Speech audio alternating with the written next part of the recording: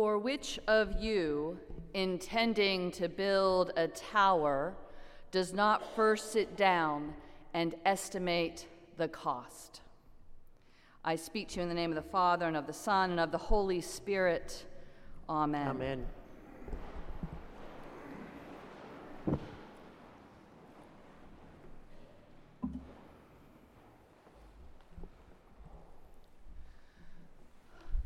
Counting the cost. We are to count the cost of following Jesus.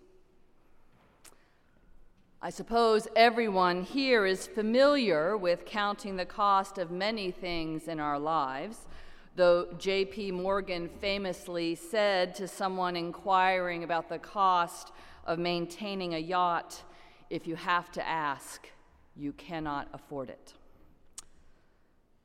Perhaps we can't afford it, but Jesus tells us to count the cost anyway.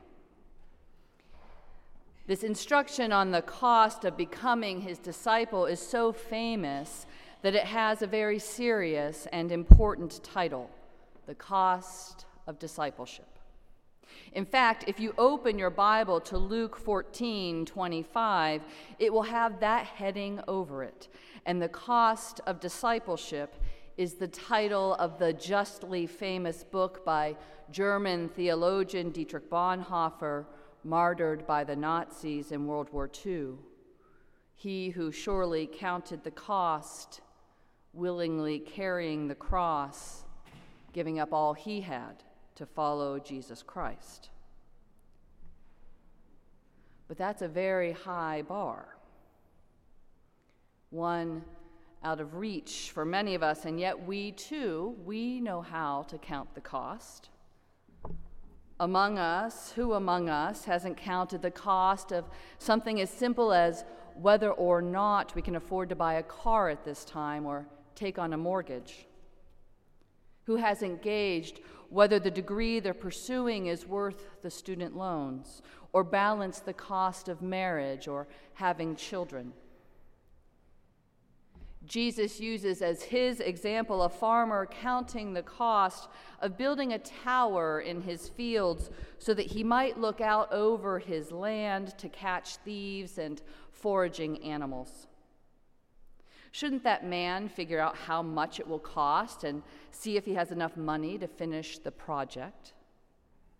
If he doesn't, he risks laying a foundation and then running out of money, so that all who pass by the desolate foundation will ridicule him for not being able to finish what he started, which, I must say, puts me in mind of our own church here. This building begun with great enthusiasm and glorious plans over a century ago, but only half finished when the money ran out. This building, as I mentioned in a sermon a few weeks ago, was meant to be twice as large as it currently is, this much space being on that side as well. But it was stopped short, finished not with a glorious long choir leading up to a high altar, but ending abruptly with a squat wooden structure, adequate to the task, but short of the dreams, a structure we lived with for 50 years. I wonder, were we ridiculed at that time as fools who hadn't counted the cost?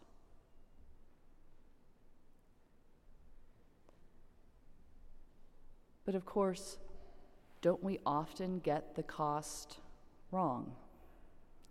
Even when we've been cautious, planning to the penny, or perhaps we thought we understood the cost, but when the bill is presented, it's much more dear than we realized it would be. Perhaps we made enough money to pay our mortgage when we signed those documents at the title company, but then the recession hit. Or the cost of college or graduate school seemed reasonable, but we didn't fully understand how much interest would inflate our payments, or we underestimated how much we would make in our new career. Perhaps we committed ourselves to spending the rest of our lives with another, and then marriage proved less romantic comedy and more trial by dirty dishes and laundry, misunderstandings and in-laws. And frankly, that's the cheapest of the costs of love and fidelity. And I don't think I need to go into the costs of having children and how few are aware of the true cost that will be, emotionally, financially. Jesus tells us to count the cost before following him, and the cost is putting the gospel before our own family. The cost is taking up the cross. The cost is everything we have.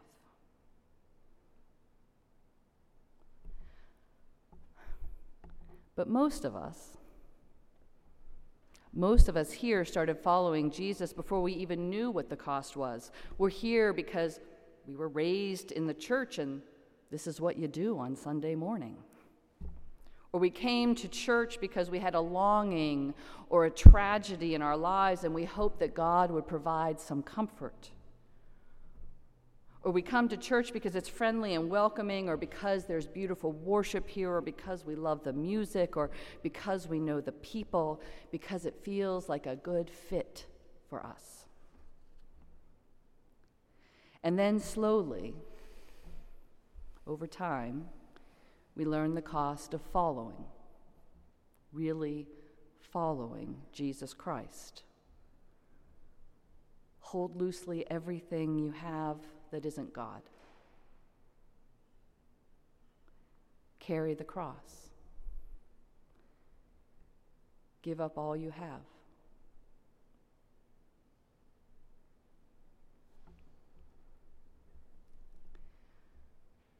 So what happens? What happens if we count the cost and we get it wrong? Well, in the case of our beautiful church, 50-some years ago, the grace of God appearing in the guise of a very handsome check from Mr. Eli Lilly, that grace allowed us to finish the church. And God's grace can come in many ways. We were not able to double the size of our church or complete it according to the original plans, but together with prayer and planning and vision, we were able to craft this beautiful chancel that inspires our spirits, allowing us to worship and to know the holy in ways unimaginable in 1911.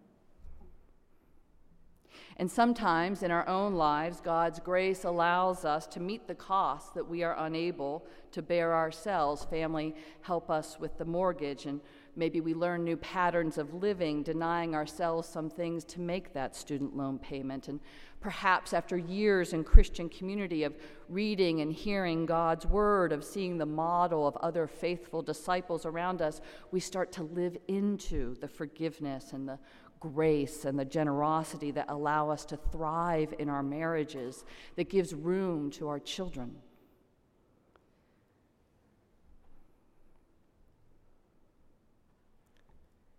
But sometimes we fall short. We got the cost wrong, and we can't pay the bill when it comes due. We didn't have enough information, or we overestimated our ability or our willingness to cover the cost, or we decided that something else was more important than our original plans. Our buildings remain unbuilt, empty foundations, reminding us of our failures.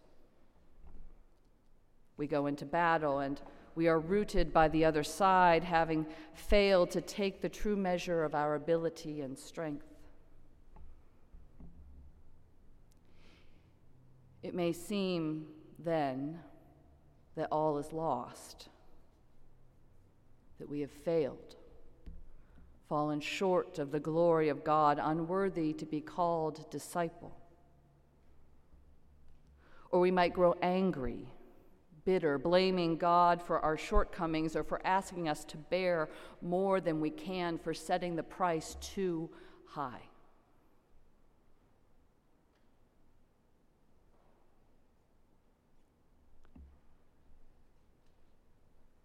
But if we keep following,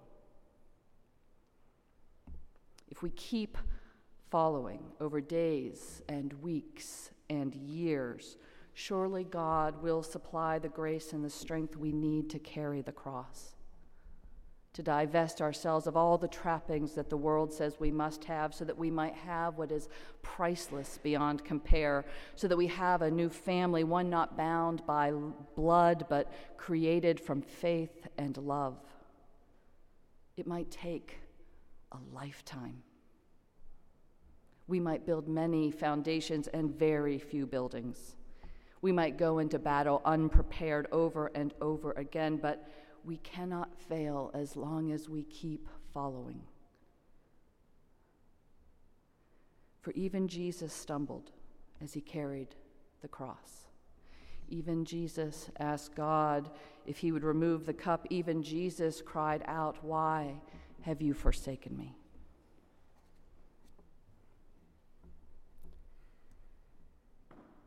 Make no mistake, there is a cost. It is high. It costs everything. All that we have, all that we are, so that we might follow the one who went to the cross, the one who emptied himself out, saying, "Yet not my will, but yours be done." The one who cried at the end, "Father, into your hands I commend my spirit."